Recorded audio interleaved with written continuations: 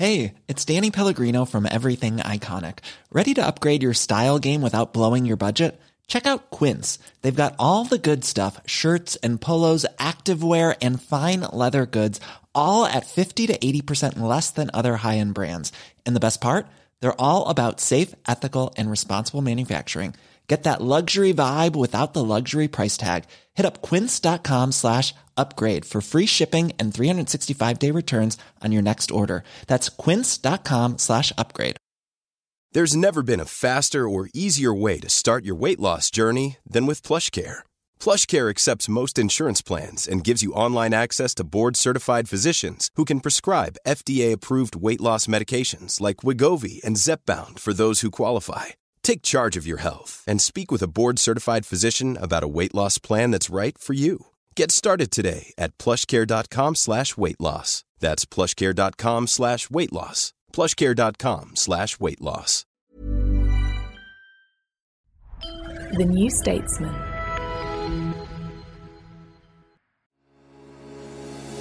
You're listening to audio long reads from The New Statesman, the best of our reported features and essays, read aloud. In this episode, When Eurovision Came to Liverpool, written by Kate Mossman and read by Anna Leskovich. This article was published in the 13th of May issue of The New Statesman magazine and online.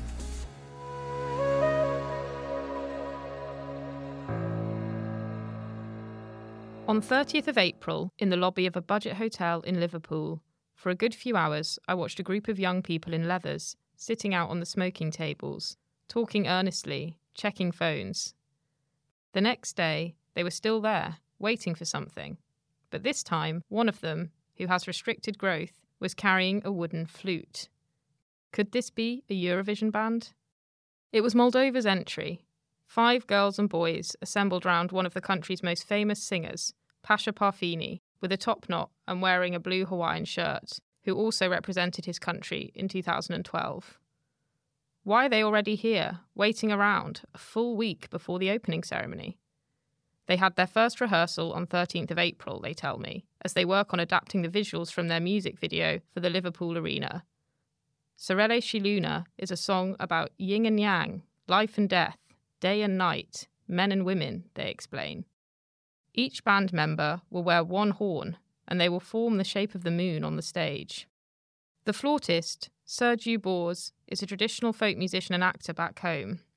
Their entry, a rousing indigenous track with Lord of the Rings aesthetics, is one of those Eurovision songs you hear less often these days, as globalised song structures flatten the festival's eclectic sound.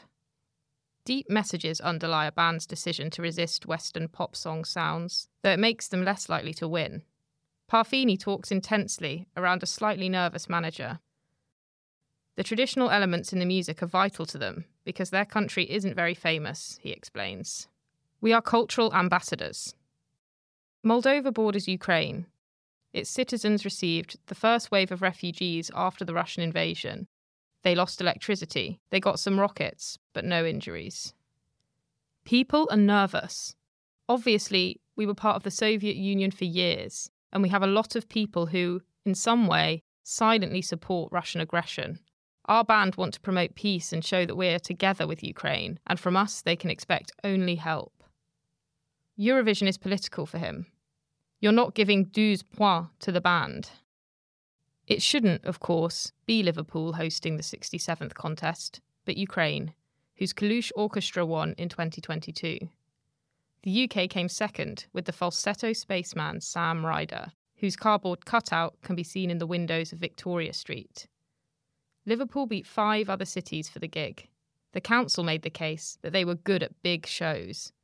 In 2008, they were awarded the UK Capital of Culture. In 2012, the giant marionettes of the Sea Odyssey Festival were watched by 600,000.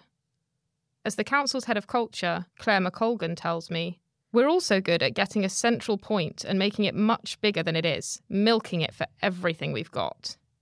The council has spent £2 million on the contest, with the UK government supplying another £10 million, an investment the council hopes will see a £250 million return from an upturn in visitor numbers over the next 3 years. Everywhere I go, I hear the same phrase. If anyone can do Eurovision right, Liverpool can. The broad streets of the grand old city are already crammed with hen nights. As the Fringe Euro Festival gets underway, the parties will be endless.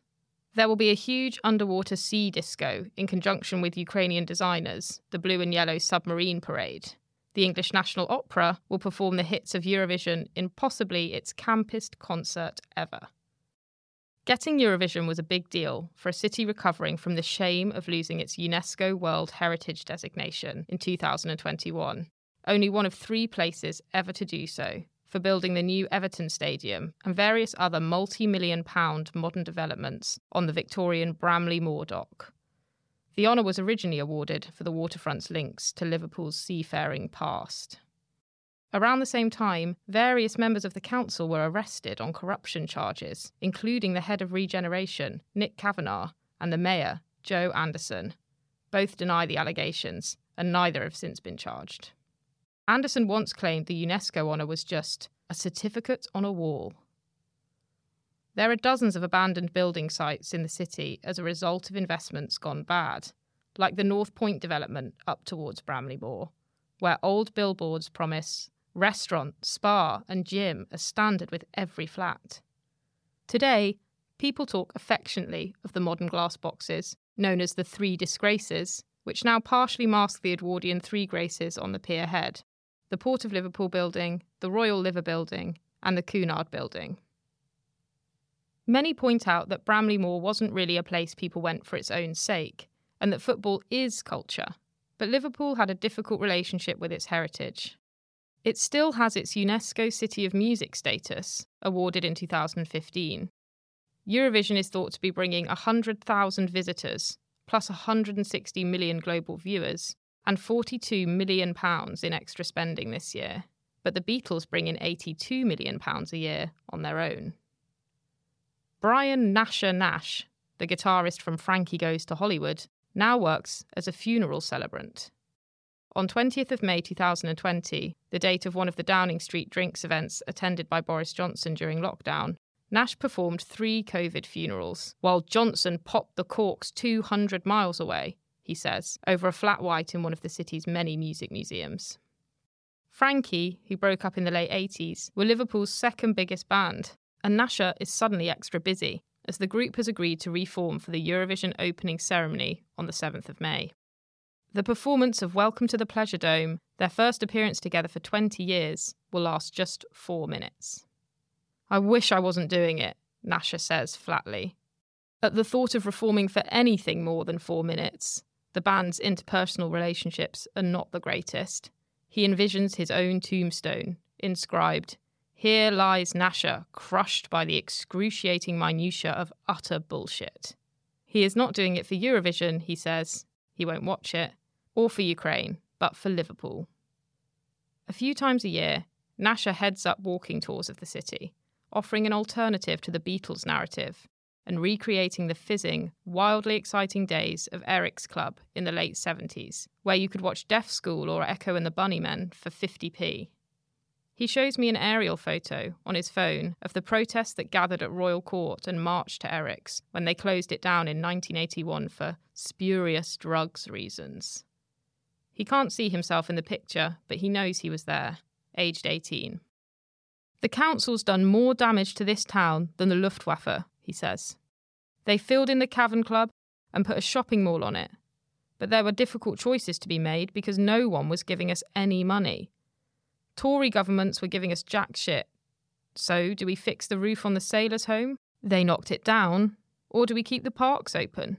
As soon as Militant, the extreme left Labour group which presided over Liverpool City Council from 1984 to 1987, were in, that was it. We were cut adrift politically. But metaphorically, I think this city has been cut adrift forever.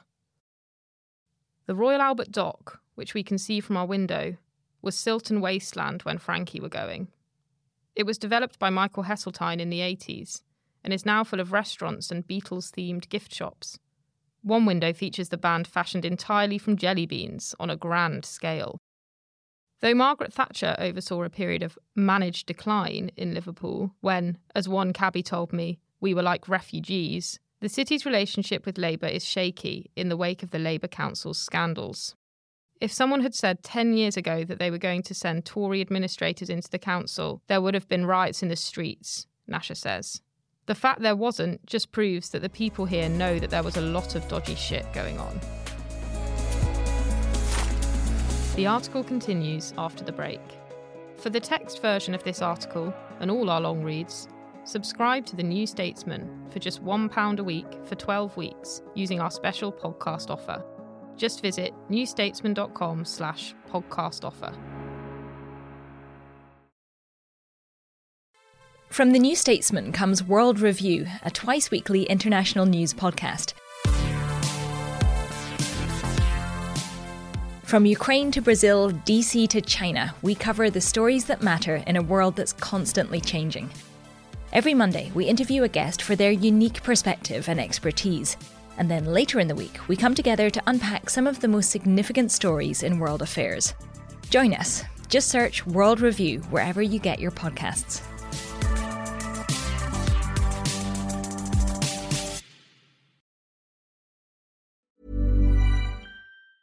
Hey, it's Ryan Reynolds, and I'm here with Keith, co-star of my upcoming film, If, only in theaters May 17th. Do you want to tell people the big news?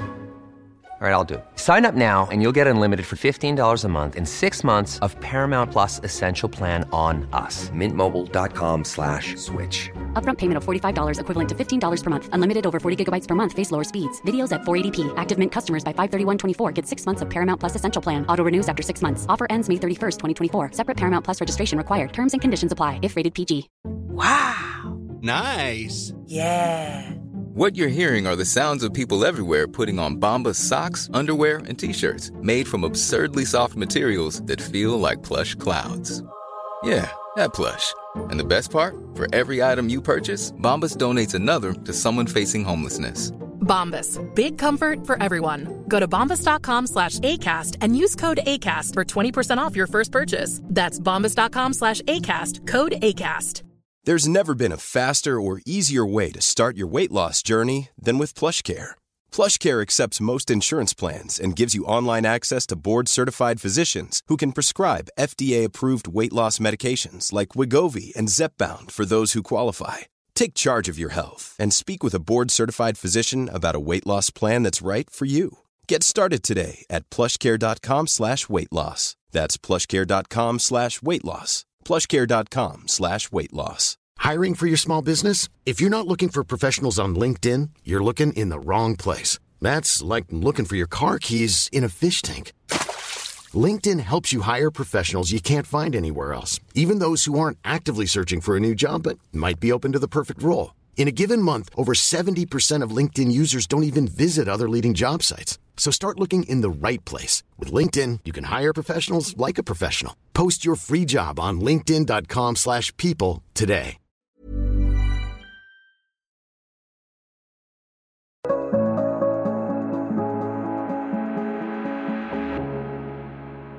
Down in the Cavern Quarter, at 2 p.m, more music rings out than anywhere I've been outside of New Orleans, albeit hit and miss, and mostly covers. It is so unusual to find live music in the daytime in England. You pay £5 on the door of the Cavern, not the original Cavern, but a replica that was built from original bricks in 1984, and you can watch bands from 11 a.m. to midnight. On a Monday afternoon every week, local singer Sarah DeBow plays an intricate bluegrass take on the music of the Beatles and the stuff that inspired them, the kind of records brought over from New York by sailors on the Cunard. She segues her songs in an endless medley because she's not keen on the sound of 20 tourists clapping, but it feels a bit magical down there in the grimy arches. Yes, it's not the original club, and there are empty shops around the Cilla Black statue, and it's all a bit strange, but at least it's still happening. The historian Joe Moran of John Moores University says there's a higher level of casual musicality in the city because of its Irish and American DNA. It's always been a place on the edge, a little bit separate, he says. You don't go through it, unlike, say, Birmingham or Manchester. The football brought the city European funding when little was coming from central government, and the Capital of Culture tag in 2008 brought in even more. As far as the rest of the world are concerned, says Moran, Liverpool is probably the UK's second city. Not far from Moran's offices is a new concert hall, funded by Yoko Ono and her family, and the LIPA Performing Arts School, co-founded by Paul McCartney. On the streets of the city centre, several Beatles tour companies function in reasonably friendly competition, like the Magical Mystery Tour Bus, one of whose drivers is Jay Johnson, the brother of Holly from Frankie Goes to Hollywood. Ian Doyle, with his electric cab painted like the Yellow Submarine, is the favourite on TripAdvisor for his personal tours, named Mad Day Out, after an obscure McCartney quote. A music obsessive with 35 guitars, he explores Beatles' sites, their respectful preservation and clunky misuse. When Paul McCartney came back to the city to do James Corden's Carpool Karaoke in 2018, he signed the street sign at Penny Lane. Within hours, fans had rubbed half his signature off with their thumbs in an attempt to get a little bit of Paul on them, Doyle says. There is anxiety over sites so fragile and questions about how they should be preserved. The Penny Lane bus station, where John, Paul and George would connect on the same bus as teenagers, is closed. The building itself was bought by a businessman who hasn't done anything with it in years, despite the fact that 100 tourists pass it every day. There is a strange glass dome on top saying Sergeant Pepper, but otherwise, drivers just park up there to have a fag. Other Beatles shrines, however, are well preserved. McCartney's childhood council house, where many of the Beatles' first songs were written, is owned by the National Trust, and the heritage body has just bought the one next to it so that the guides can make a cup of tea in a normal kitchen instead of a 50s replica one. Ono acquired Aunt Mimi's impressive 30s semi-detached in Woolton with its stained glass windows where John Lennon was raised and gave it to the trust too. But George Harrison and Ringo Starr's childhood homes have been given over to the Airbnb industry. Doyle is amused by the fact that the American businessmen who bought Harrison's one-time home in Speke, near the airport, did so without knowing how far out of the city it was. No one wants to go out there. Starr, always the poor Beatle, grew up in Dingle, near Toxteth, once one of the city's most impoverished areas, and known for the race riots of 1981. But his old slum is getting a makeover. The red terraced houses have been renovated as part of a housing scheme that allows young couples to buy them for £70,000, providing they're local and stay there for 5 years.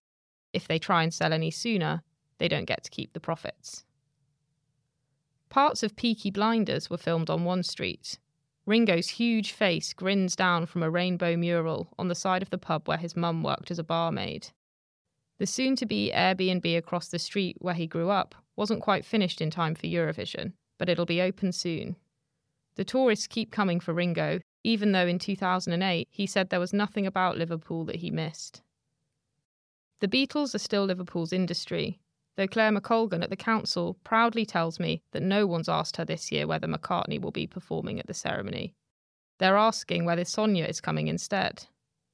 In the UK, Eurovision's gradual shift away from irony and cultural mockery to full-scale mainstream celebration is mysterious, and everyone has their own idea of why it has happened. The power of TikTok for overseas bans, revolutions in LGBTQ+ rights, and the war in Ukraine. 19 of the Council's 24 fringe arts events are being done in conjunction with Ukrainian artists, many of whom are still working from bunkers. Out near Bramley-Moor Dock, in a huge Victorian warehouse called the Invisible Wind Factory, there are sold-out performances of Chernobyldorf, a modern opera conceived by Opera Aperta in Kyiv. It features Renaissance costumes, 6 instances of full frontal nudity, and a mutant brass instrument made from 4 or 5 trombones welded together. There's Orthodox church singing, shades of Purcell, and a rave scene not unlike the kind Liverpool was known for before Cream became an international brand. The old nightclub is now flats. As the countdown to the final begins, serious Ukrainian art will doubtless be subsumed by euphoria, lip-syncing, and underwater street parties. No one is complaining that it's coming. Better us than anyone else, says Nasher, facing his 4 minutes of fame. But I do think there's such a thing as Scouse exceptionalism. I mean, we're just not that impressed, are we? When Eurovision Came to Liverpool was written by Kate Mossman and read by me, Anna Leskovich. This has been audio long reads from The New Statesman. This episode was produced by Misha Frankel-Duval. The commissioning editor was Anna Leskovich. The features editor was Melissa Deans, and the executive producer was Adrian Bradley. If you enjoyed this podcast, please make sure to like, subscribe, and rate the show.